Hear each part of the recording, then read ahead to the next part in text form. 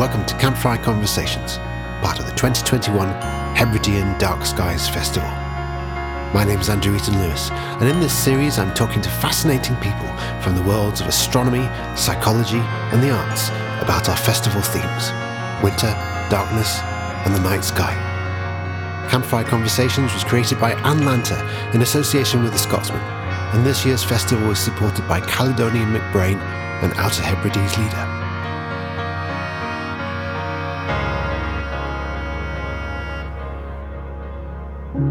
Carrie Leibowitz is a health psychologist at Stanford University whose work on what she calls wintertime mindset has generated media coverage across the world.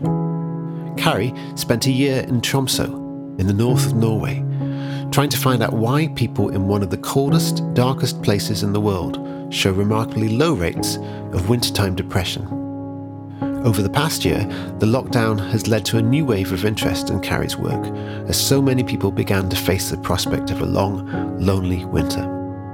As someone who also lives in a place with long hours of darkness in winter, I wanted to find out more about Carrie's research.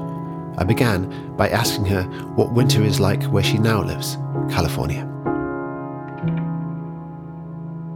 It's interesting because I've lived all over the U.S., so I grew up at the Jersey Shore, which has what we in America refer to as more of a real winter and more significant seasons. And now here that I live in San Francisco in Northern California, it doesn't get so cold in the winter. Maybe it'll get down to 10 degrees Celsius or 5 degrees Celsius at night, but people still find a way to complain about the winter, even when it's mild, is what I found. Like, all it takes is a few days of rain in Northern California for people to be just griping and canceling plans even. And of course, when it gets dark earlier because of daylight savings, no matter how sort of mild the climate is, people really tend to feel that darkness and really tend to be upset about it getting dark earlier, even when we don't have sort of the stereotypical cold that accompanies winter in lots of parts of the world. Yeah. So lots of work for somebody who deals in wintertime mindset then. Yeah, I mean, it's a 24/7 job to, be a positive wintertime mindset ambassador. So before we come on to the whole idea of the wintertime mindset, which I'd like to explain in some depth, I wanted to ask you about Jersey Shore and growing up there. When you Google Jersey Shore, actually the first thing that comes up is a reality TV show about a bunch of folk on being housemates in a vacation house. So, but my impression of it's not somewhere I've ever been, Jersey Shore, but my impression of it is it's quite a sort of holiday destination for people on the East Coast. Is that right? That's right. I mean, I'm actually quite grateful if the Jersey Shore reality show hasn't made it to Scotland, because it's a bit infamous in the US for all sorts of debauchery and bad behavior and somewhat unsavory characters. And for a while, saying I was from the Jersey Shore was a good thing. And then at the height of that reality show, it became a little bit of a joke to say you were from the Jersey Shore. But our other claim to fame is I'm from the town where Bruce Springsteen is from. So that's our main thing. But it's interesting because when you grow up somewhere year round, it can take you a little while to realize that it's a vacation destination for other people, And so I think, for me, it was just my hometown growing up. And then of course I realized that the summers were special because we live by the beach and everything really comes to life. And there's a lot of beach culture. My best friend growing up, her dad would go surfing before he would go to work in the morning. And so we're surrounded by that sort of beach culture. But it was only when I got a little bit older that I realized that actually in the summer, the whole population changes. And there's a lot of people who come down from New York, especially from Brooklyn. The nickname for these tourists at the Jersey Shore is called Bennies. I don't know if you have nicknames for people who come to the island, but, there's we call them Bennies. It's an artifact of an acronym from where they're from. But a lot of people coming down from New York or Brooklyn to their summer homes on the Jersey Shore. And so you go from being in this town that is very New Jersey to tons of traffic, tons of people, all New York City license plates, and the population totally changes. And there's sort of a different community. Like the people who come down just for the summer every year have their own community and their own culture that feels very different from that of the locals and the people who are living there year round. How did that impact on how you felt about winter growing up? Yeah, I think, implicitly and probably even explicitly, summer was the best season. And that was just, it wasn't even something that I thought was an opinion. It was something that I thought was a universal truth. Right. Like summer is the best. The town is coming alive and everybody's going to the beach. There's so much more to do because you can be at the beach, you can be at the boardwalk, you can be eating outside, you can go to the carnival. There's all these sorts of lively summer events that in the winter sort of disappear. And growing up, it was just such a fact and so stark that summer was the best time of year. And it was only when I was much older that I started to realize, well, summer comes with its own costs. Everybody's complaining about the traffic, complaining about the tourists, complaining about the crowds. Winter, we have it all to ourselves. The beach can be beautiful and calm and still in the winter, but that wasn't really part of the sort of cultural narrative growing up where it was really summer heavy, which of course I think is also conflated with the fact that for kids, you're out of school in the summer. And there's a natural tendency for the summer to feel more fun anyway. I suspect it's quite similar here. I mean, I've only lived here for a couple of years, but it's very busy with tourists in the summer. And I find that a lot of people here actually prefer the winter because it's quieter. They have the place for themselves. And the weather is kind of famously wild here. It's very, very strong winds. It's very, very cold, very long hours of darkness. But yeah, people do prefer the winter. But of course, a lot of people don't. A lot of people find winter very difficult. And this is something you talk about in the introduction to your research, that there is a lot of research connecting poor mental health to the long months of winter. That's right. So, basically, if you look up psychological research on the effects of the seasons or the effects of winter, the vast majority of it is going to be about seasonal affective disorder, which is sort of this, wintertime depression that we've heard of. And actually seasonal affective disorder is technically, it's any recurrent seasonal pattern of depression. So you could have summertime depression, but that's relatively uncommon. And so all sort of the theory around seasonal affective disorder is that it's tied to the winter. And there's even a specific component that was sort of explained by the researchers who developed seasonal affective disorder, and that's called the latitude hypothesis. And this hypothesis is that as you get farther north or south from the equator, where you have less sun in the winter, you should have more rates of seasonal affective disorder. And they came to this hypothesis because they found that people who had this seasonal affective disorder, if they were treated with light therapy, it helped alleviate some of their symptoms. And so they sort of reverse engineered that hypothesis of if light makes the symptoms better, then less light must make it worse, which is really interesting because that might be true, at some latitudes, but certainly what I found is people who live in places where it gets extremely dark in the winter actually have adapted to it, perhaps even more than people who live at these sort of middling latitudes where they have some darkness. And so this idea that the darkness is responsible for wintertime depression is sort of baked into that research on seasonal affective disorder. But that part of the research is a little bit tenuous depending on what population you're looking at. So this was kind of the starting point for your research, the fact that there is kind of contradictory evidence about the relationship between wintertime and mental health. So I think your research started when you were doing a PhD at Stanford, is that right? Actually, it was just before I started my PhD at Stanford. And in the year before that, I did, I received a U.S. Norway Fulbright Fellowship, which is a research grant that allowed me to go to Norway and conduct research. And it was sort of a precursor to what I'm doing now in my PhD at Stanford. Okay. Now, so let's talk about wintertime mindset. I mean, but I guess before we talk about what wintertime mindset is, we have to talk about what mindset is. So, for the benefit of those of us who don't have a psychology degree, tell me what mindset is.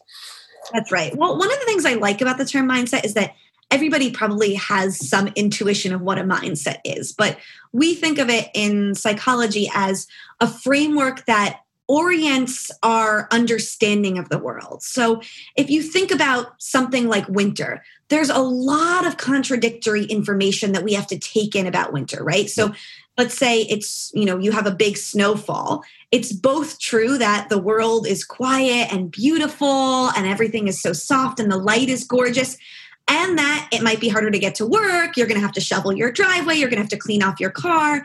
And so you have all this information about everything that you do as a person. There's lots to take in. And mindsets are sort of mental shortcuts. They're organizing frameworks. And so, for example, if I have the mindset that winter is dreadful, I might be more likely to notice some of these negative aspects of winter and focus on the fact that, oh, now I'm going to have to shovel my driveway. Whereas if I have the general mindset that winter is wonderful, I might be more attuned to the positive aspects of winter. And so it's really sort of an overall framework that helps organize the information that we take in and shape sort of our expectations and what we think the world is going to be like.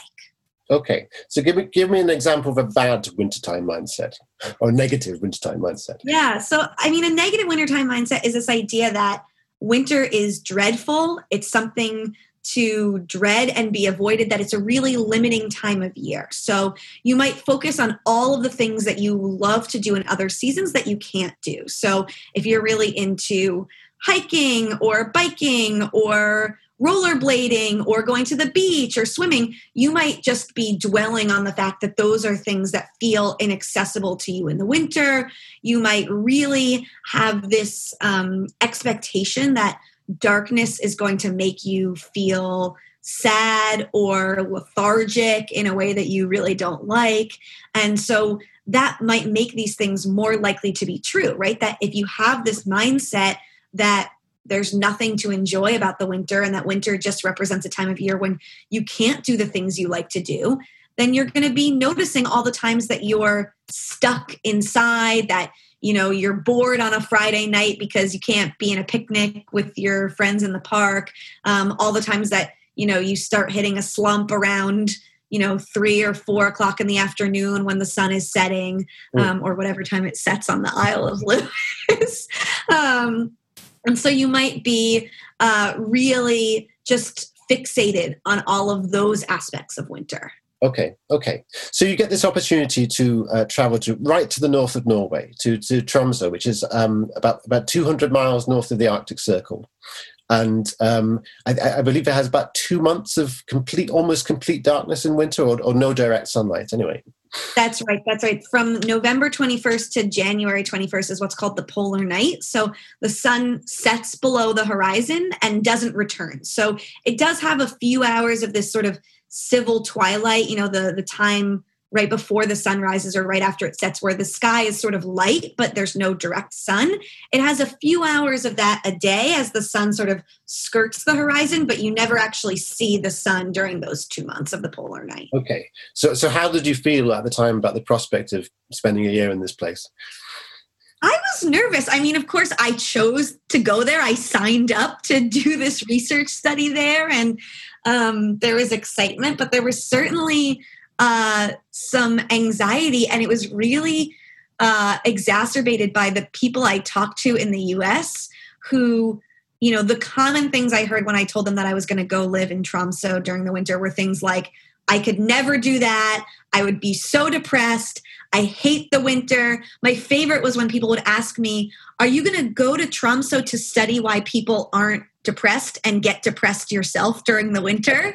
So all of the information that was bombarding me was telling me that I was going to have a miserable time, that it was going to be a slog, that it was going to be one of the great challenges of my life to survive this winter. So what were your first impressions of the place when you got there? It's really funny because I think my time in Tromsø was a lesson in myself of my own mindset. And when I got there, I had read all this stuff about how Tromsø was so gorgeous and it's surrounded by fjords and mountains and nature. And I think when I landed there, I was moving to this foreign country. I didn't know anyone. I had sort of blown up my happy life to do this crazy thing. And I just thought it was so depressing. It was so wet and gray. And, I was like, where's all this beautiful wooden Norwegian architecture I was promised? And everything is so bleak and industrial. And I just was not enamored. And I have to make sure to say that Tromsø is gorgeous. And it only took me a little while of becoming more comfortable and happy there myself to totally fall in love with the city and to sort of, spend time in downtown where there is beautiful architecture and the nature is incredible and the fjords are there. But I just remember this bus ride from the airport takes a particularly unattractive route through the city, and just thinking that everything looked so dull and ugly when I first got there. I read somewhere that the question you were originally going to ask in your research was, why aren't people in Tromsø more depressed during the winter? But once you got there, you realized that the question you were asking was the wrong one. Tell me about that. That's right. So, I had done a bunch of this research on seasonal affective disorder and the latitude hypothesis that sort of supposed that people in Tromsø should have relatively high rates of seasonal affective disorder. But there were a bunch of studies out of Norway and out of Tromsø finding that wasn't the case. So, for example, there was one study comparing students in Tromsø to students living in southern Italy and found no difference in the rates of seasonal affective disorder between those two groups. So, of course, seasonal affective disorder still exists there. People still have winter depression. But the point is that it's not at these higher rates than people in other parts of the world that you would expect from somewhere where the sun doesn't rise for 2 months. And so as a psychologist, I thought that was really interesting. And so I went there to be like, why aren't people depressed? Like, maybe I can figure out that sort of secret sauce and, we could all benefit from that during the winter to understand, how these people are making it through the winter without becoming depressed. And then when I got there and I started talking to the people in Tromsø, I was sort of explaining my research to them and sort of asking them what they thought. And the responses I got were sort of like, well, why would I be depressed? Like, winter is great. And I'd be, what about the polar night? Like, it's so dark, the sun doesn't rise. Oh, the polar night is so beautiful. We get this soft light. People would tell me that they refuse to call it the dark time, which is the literal translation of the Norwegian word. The Norwegian word is mørketid, which is dark time, but that they, insisted on calling it the blue time because it's actually a time of tremendous color and soft lighting. And people talked about how they love to go skiing in the winter, or how it was a really cozy time of year, or all of these things that they enjoyed doing. And so my research question of why aren't people more depressed here was sort of met with, this idea of like, well, why would you assume that we would be depressed? Winter is great. And so I realized it was sort of my own Jersey Shore upbringing, American preconceptions of what winter would be like there that were leading me to that research question. And that a better research question would be something like, how do people here enjoy the winter? Or what is it that allows people to really thrive and love the winter here in Tromsø? What is it about their psychology or their behavior that makes winter such a special time of year?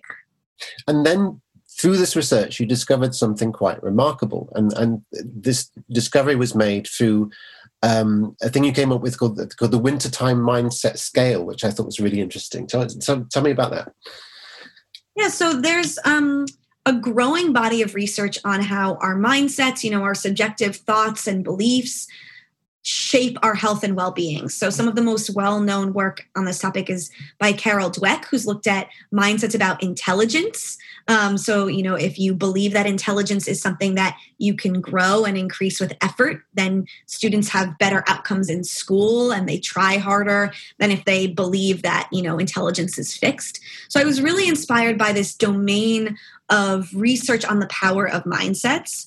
And when I was thinking about how we could capture the way people in Tromsø related to the winter positively, there was really nothing out there that allowed me to do that. There were no existing psychological measures or scales because all of the psychological literature was focused on seasonal affective disorder, was focused on, are you depressed or not? And there was nothing out there to measure, okay, how much do you love the winter? How much do you enjoy the winter? And so my colleague, my mentor who I was working with at the University of Tromsø, Jar Vittersø, and I decided that we wanted to try to come up with something that would allow us to capture a positive relationship with winter. And we thought that mindset as a framework, given the literature on mindset in other domains, might be a really useful way to do this. And so after talking to lots of Norwegians and reading some of the other research on mindsets in other areas, like not just intelligence, but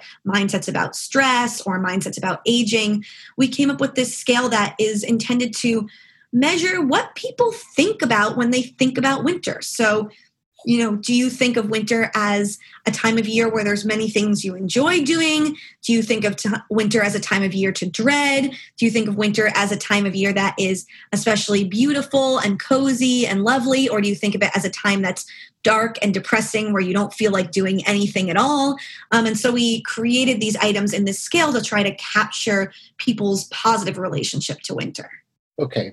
And you spoke to people, or you asked people questions from 3 different places, right? From Oslo in the south of Norway, in Tromsø itself, and then in Svalbard. Tell me why you did that.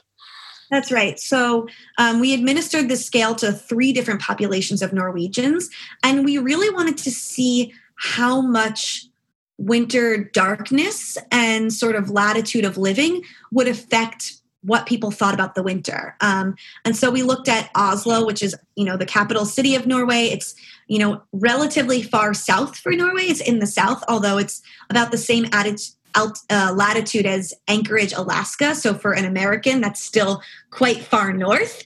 But Tromsø is much farther north than that. It's about the distance. Sorry, everything I do is on an American scale because that's where but it's about the distance from Miami to New York is the distance from Oslo to Tromsø. Yeah. But one thing that's really interesting about Tromsø is that it's on the Gulf Stream. And so it's actually warmer than you would think, given how far north it is. So average winter temperatures are probably around -5 degrees Celsius, which for being, 200 miles north of the Arctic Circle is not that cold. But because they're so much farther north than Oslo, they get significantly less sunlight in the winter. So they have this polar night period where Oslo is still getting, 4 to 5 hours of direct sunlight a day in the winter. And so Oslo and Tromsø are really interesting to compare because you're sort of removing the effect of coldness and weather on sort of mental well-being, but you're really focusing on the darkness that varies between these 2 locations. And then Svalbard is really interesting because Svalbard is super extreme. So Svalbard is an Arctic island that's about halfway between northern Norway and the North Pole. And Svalbard is so far north that they get a completely dark polar night. So they have none of this civil twilight, no ambient daylight for 2 full months. So no difference between night and day. It's also quite an extreme place to live. It's very self-selecting. So the main town of Longyearbyen has about 2,000 people. It's not the kind of thing where you're born and raised there as you might be in Tromsø. It's usually people moving there, often just for a few years at a time, although there are people who live there for a long time. But, it's so extreme that, for example, if you leave the main town, you're required by law to carry a gun with you in case you encounter a polar bear. You're also not allowed to die in Svalbard. So if you're sick, you have to go back to the mainland because the permafrost is so hard in the ground that you can't bury anyone. And so there's no place to, have a graveyard or anything. You're not allowed to give birth because if there's any complications, the hospital can't accommodate you. So if you stay there too long while you're pregnant, the sheriff, I believe, will come knocking on your door and telling you it's time to go to the mainland. So it's a really wild place, and it's a really self-selecting population, but it is a really extreme winter. And so we wanted to compare, all within the same country, all within a relatively similar culture of Norway, although, of course, I'm sure the Isle of Lewis can tell you that culture varies widely, between places in a country. We wanted to compare these three groups because we thought they would be especially interesting case studies for understanding winter. And then the remarkable thing is that you discovered variations between these three places. We did. So what we found across the board was that a more positive wintertime mindset was associated with greater well-being, which we measured in January. So it's sort of, in the heart of winter. And so if you had a more positive wintertime mindset, you were also more likely to have greater life satisfaction. So you're happier with your life. You're more likely to experience more positive emotions. So on a regular basis, you're just feeling good more of the time. You're more likely to be someone who finds joy and opportunity in personal growth. So someone who pursues a life that's not just sort of feel good, but also meaningful by doing things that are sometimes difficult or challenging that leads to personal growth. And there's a lot of evidence that leads to sort of richer, more meaningful feelings of well-being. So we found across the board that wintertime mindset was associated with well-being. But we also found that as you went farther north, people had a more positive wintertime mindset.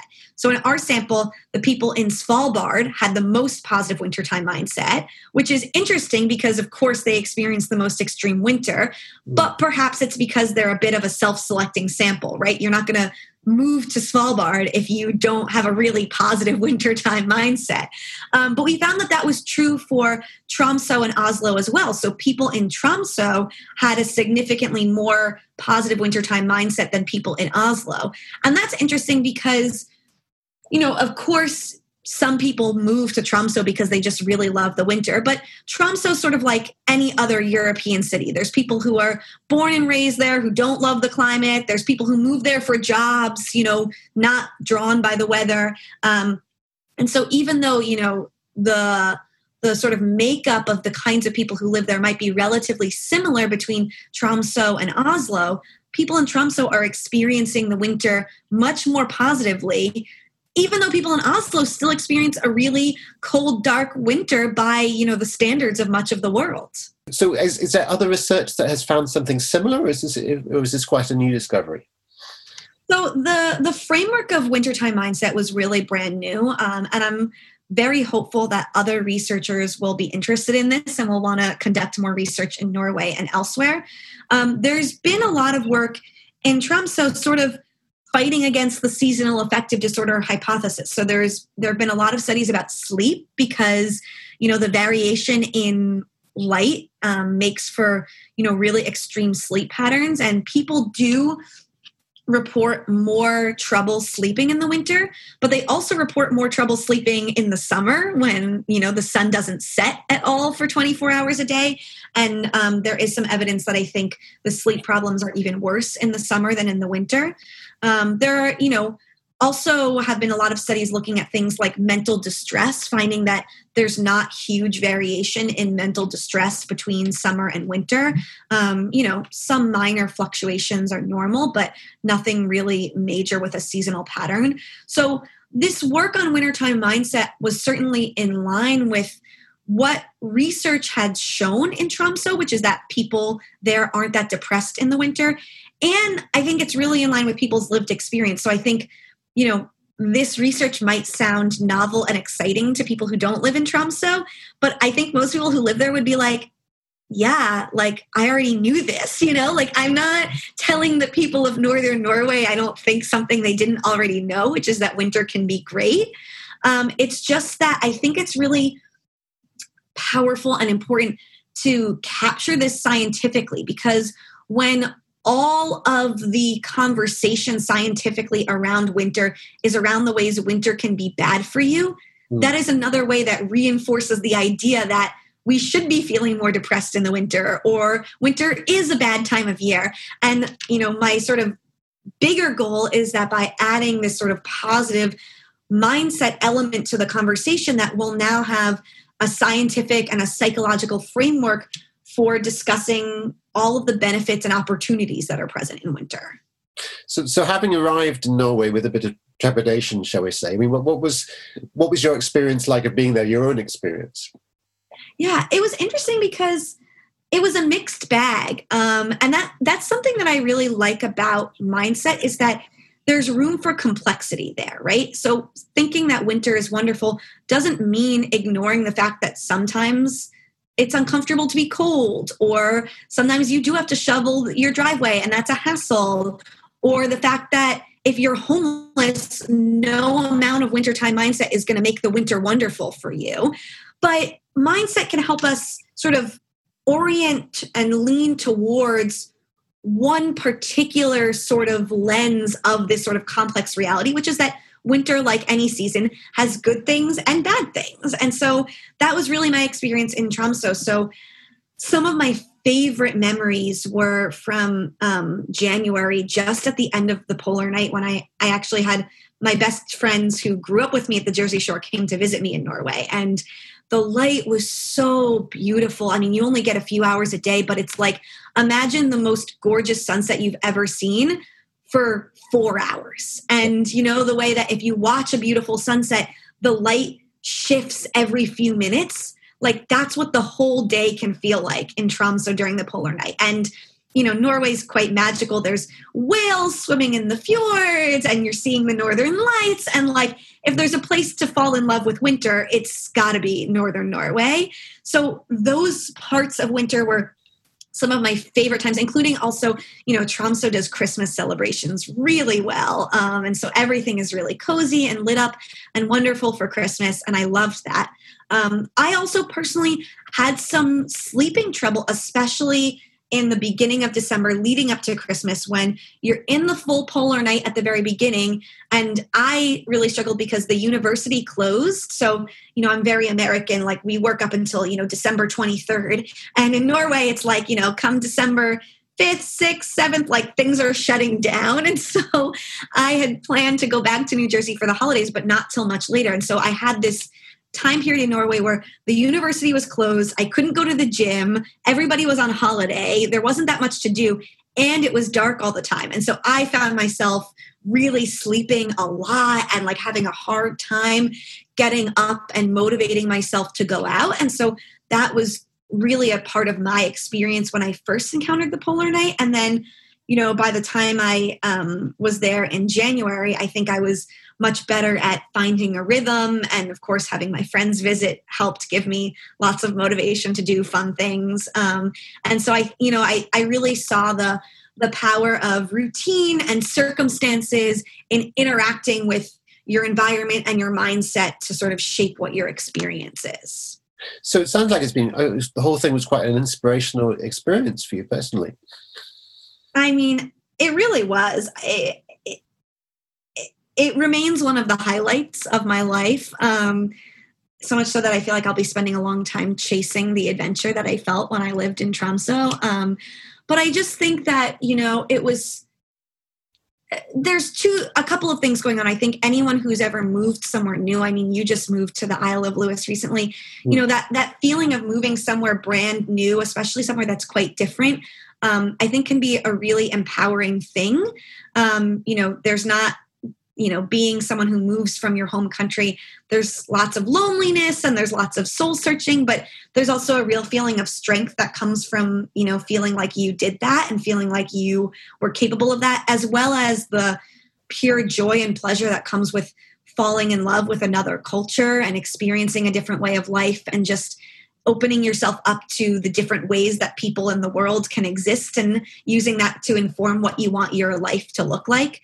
And then, of course, I think there's something special about Tromsø. I really do. As I sort of mentioned, I'd be walking home from the bus and see the northern lights dancing overhead, and the people there were incredibly warm and kind and welcoming, totally contrary to all the stereotypes I'd heard about Scandinavians being unfriendly. People were just really wonderful.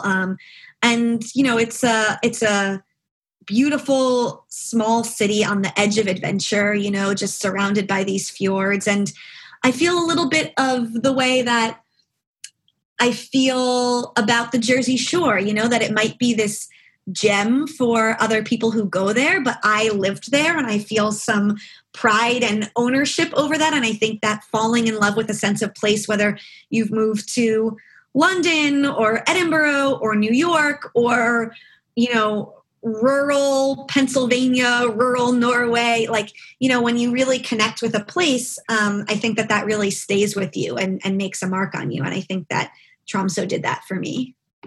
And then after your year in Norway, you returned to America. You started your PhD at Stanford, and you've completed and published this research. And you've gone on to kind of continue this wintertime mindset work in different ways. Tell me about the legacy of this research for you. That's right. So, I think one of the things that's been so exciting to me about wintertime mindset is how much people are eager for this. So, I think there's two kinds of people. There's the people who love winter, who are excited about this research because it validates their experience that they might have felt they were in the minority about. And I've talked to so many people who are like, everyone thinks I'm crazy, but I love winter. Here's all the wonderful things I love to do in the winter. And then there's the people who hate winter who are like, I need this. And so I think wintertime mindset is really for everyone. And I've really enjoyed writing about it and speaking about it. And sort of in my time since doing my research, a lot of people have wanted to know, well, how can I cultivate a positive wintertime mindset? I can see that it would be useful, but what does that look like? What does that feel like? And so I've really thought about, what I observed in Norway, talked to a lot of people sort of from around the world, Norway, but also Canada and the UK and the Northern United States, and seen what they do when they are really taking advantage of winter opportunities. And so now I get to do really fun things like do an interview for the Dark Skies Festival and give workshops on cultivating a positive wintertime mindset. And of course, I spent a while writing up the academic paper because academic publishing is quite a lengthy process. And so that was a fun continuation of the research as well. And so I hope that this is sort of still the beginning of wintertime mindset, and that, we'll continue looking at it in the future. And in my research, actually, I'm an interventionist. So, what we did in Norway was we looked at the association between wintertime mindset and well-being. But yes. I want to know, could we help people change their wintertime mindset and then see if it shapes their well-being? So, if you come to my workshop and you learn, the steps for cultivating a positive wintertime mindset, does that actually affect your well-being over the course of the winter? And that's, I do that research in other domains as part of my work at Stanford. And so I'd love to do something like that as well. Okay. So imagine for a moment that I am one of those people who really hates the winter. The second group of people you were talking about. I live in the Hebrides. It's dark. It's really dark.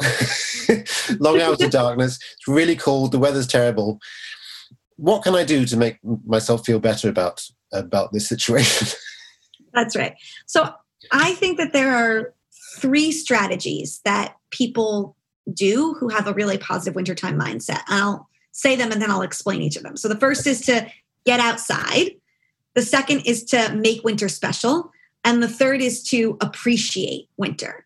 So getting outside, that means even when it's dark and cold and maybe even wet, spending some time outdoors. So Norwegians have this saying, there's no such thing as bad weather, only bad clothing.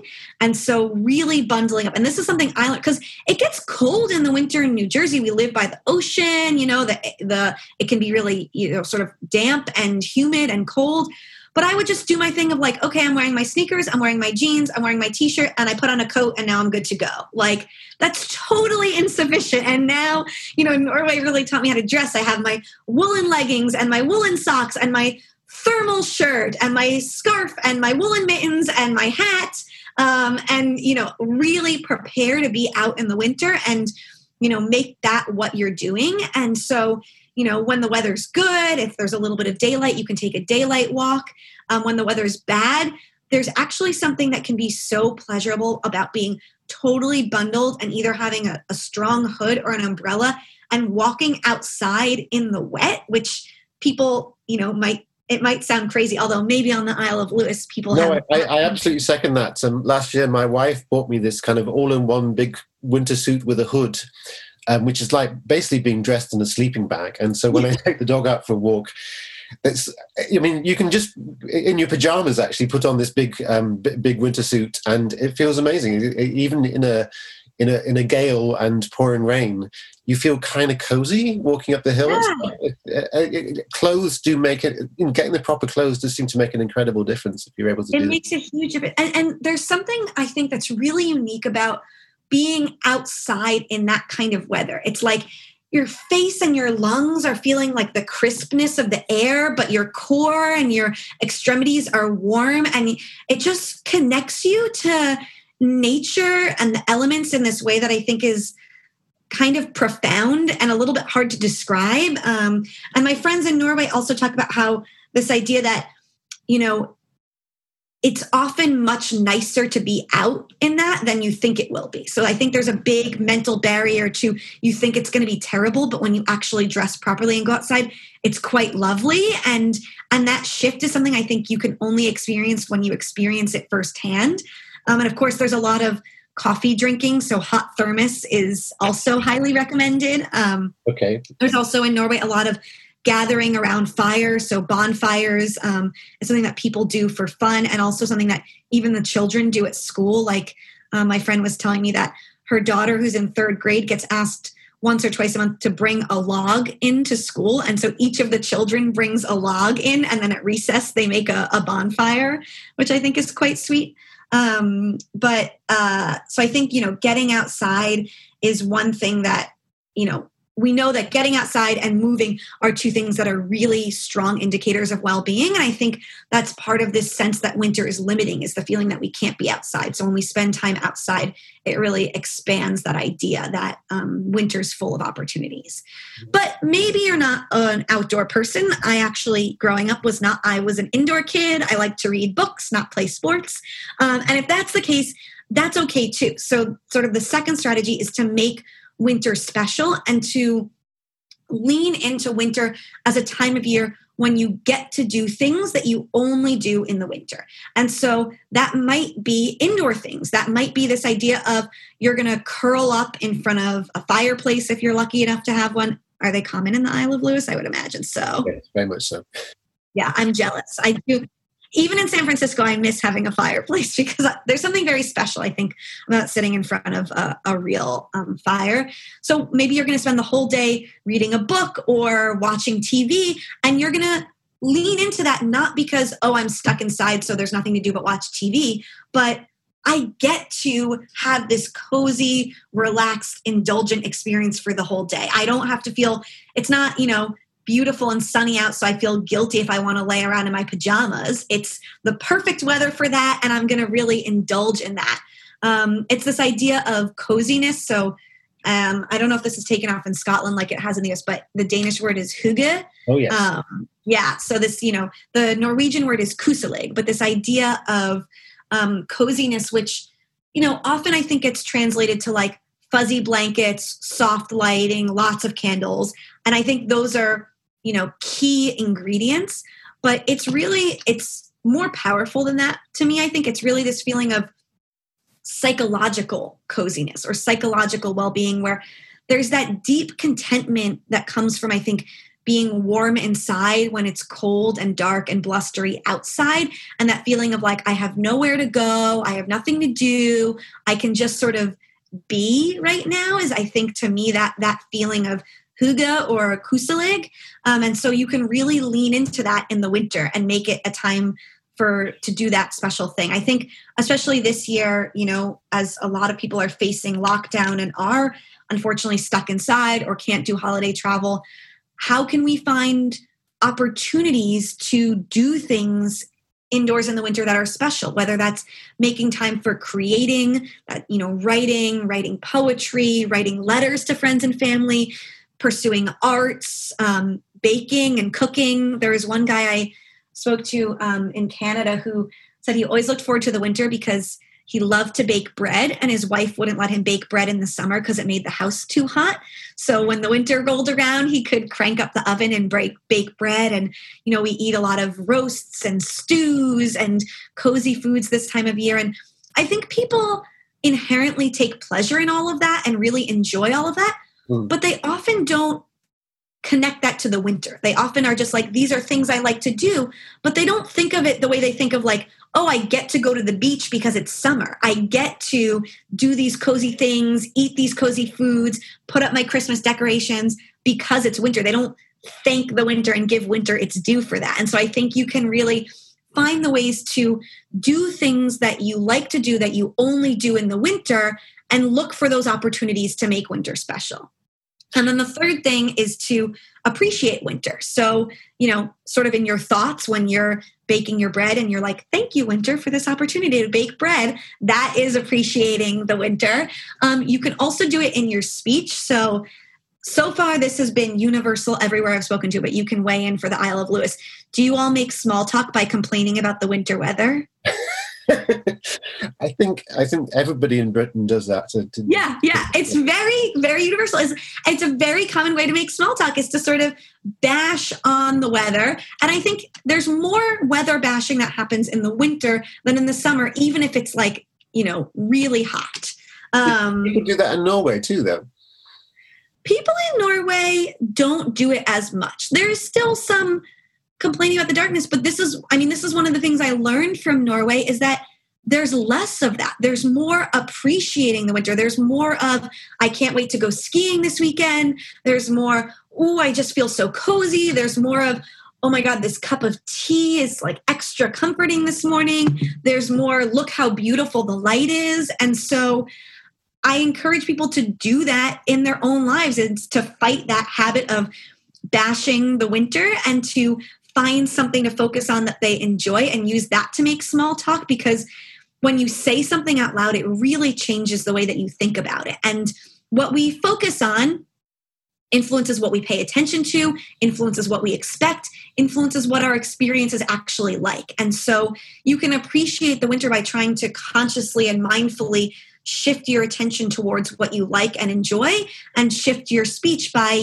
being a little bit more generous and appreciative of the winter. And I like these sort of three strategies in combination because there's not one size fits all, and they're not a step order. So like if you are an outdoors person, start by going outside first and seeing if that makes you like the winter more. If that's not for you, start by making inside really cozy. If you're having a hard time with that, just fake it till you make it and say some nice things about the winter until they sink in, And on any given day, you can try one of these and see what sort of helps nudge you towards that mindset. It's been really interesting to see how far your research has traveled, and when you look up your name online, you find lots of articles and from various news outlets, all of which are what we can learn from the Norwegians about getting through the winter. So there's a real desire, I think, for this information, and it's been covered in the New York Times and the Guardian and CNN and all kinds of places. And in fact, where I discovered your research was through a newspaper article a few months ago, and it seems like there's been a kind of new round of publicity for what you do because of the lockdown. And the article I read was about what we can learn from the Norwegians. That phrase again about a winter lockdown, because I think at that point we was suddenly facing that kind of second lockdown through the winter. So it feels more kind of relevant than ever. What you're exploring and writing about. That's right. Thank you. I mean, no one's been more surprised than me. And it sort of comes back every year when daylight savings comes around. But as you said, this year there's been sort of renewed interest with, the winter lockdown and the pandemic. And I think it's interesting because, of course, a lot of this I observed in Norway. I think Norway does this really well. But one thing I've learned from talking to people all over the world is that in every culture, there are rituals for appreciating and celebrating the winter. I had never heard of the Dark Skies Festival until you reached out to me. And it's such a beautiful example of celebrating the darkness and celebrating the winter. And, I think Norway, people think Norway has that secret fairy dust. But I think really it just so happened that was where I observed this. But I think in all cultures that experience winter, there are examples of people or rituals or communities or festivals that are celebrating the winter. And there's, I think, a lot more work to be done to acknowledge the insight and wisdom from countries besides Norway and what we can learn about how to appreciate and enjoy the winter. Fantastic. Well, Carrie, thank you so much for sharing all these insights and experiences with us. If people wanted to find out more about your work, how would they do that? They could go to my website, carrieleibovitz.com. That's probably the best way. You can read more about my work there. You can also reach out and contact me. Just from my preliminary research on the Isle of Lewis, I would love to count myself among the number of tourists who come there. So if any listeners would like to invite me for any sort of wintertime mindset workshop, this is my completely shameless pitch that I would love to come to the Isle of Lewis.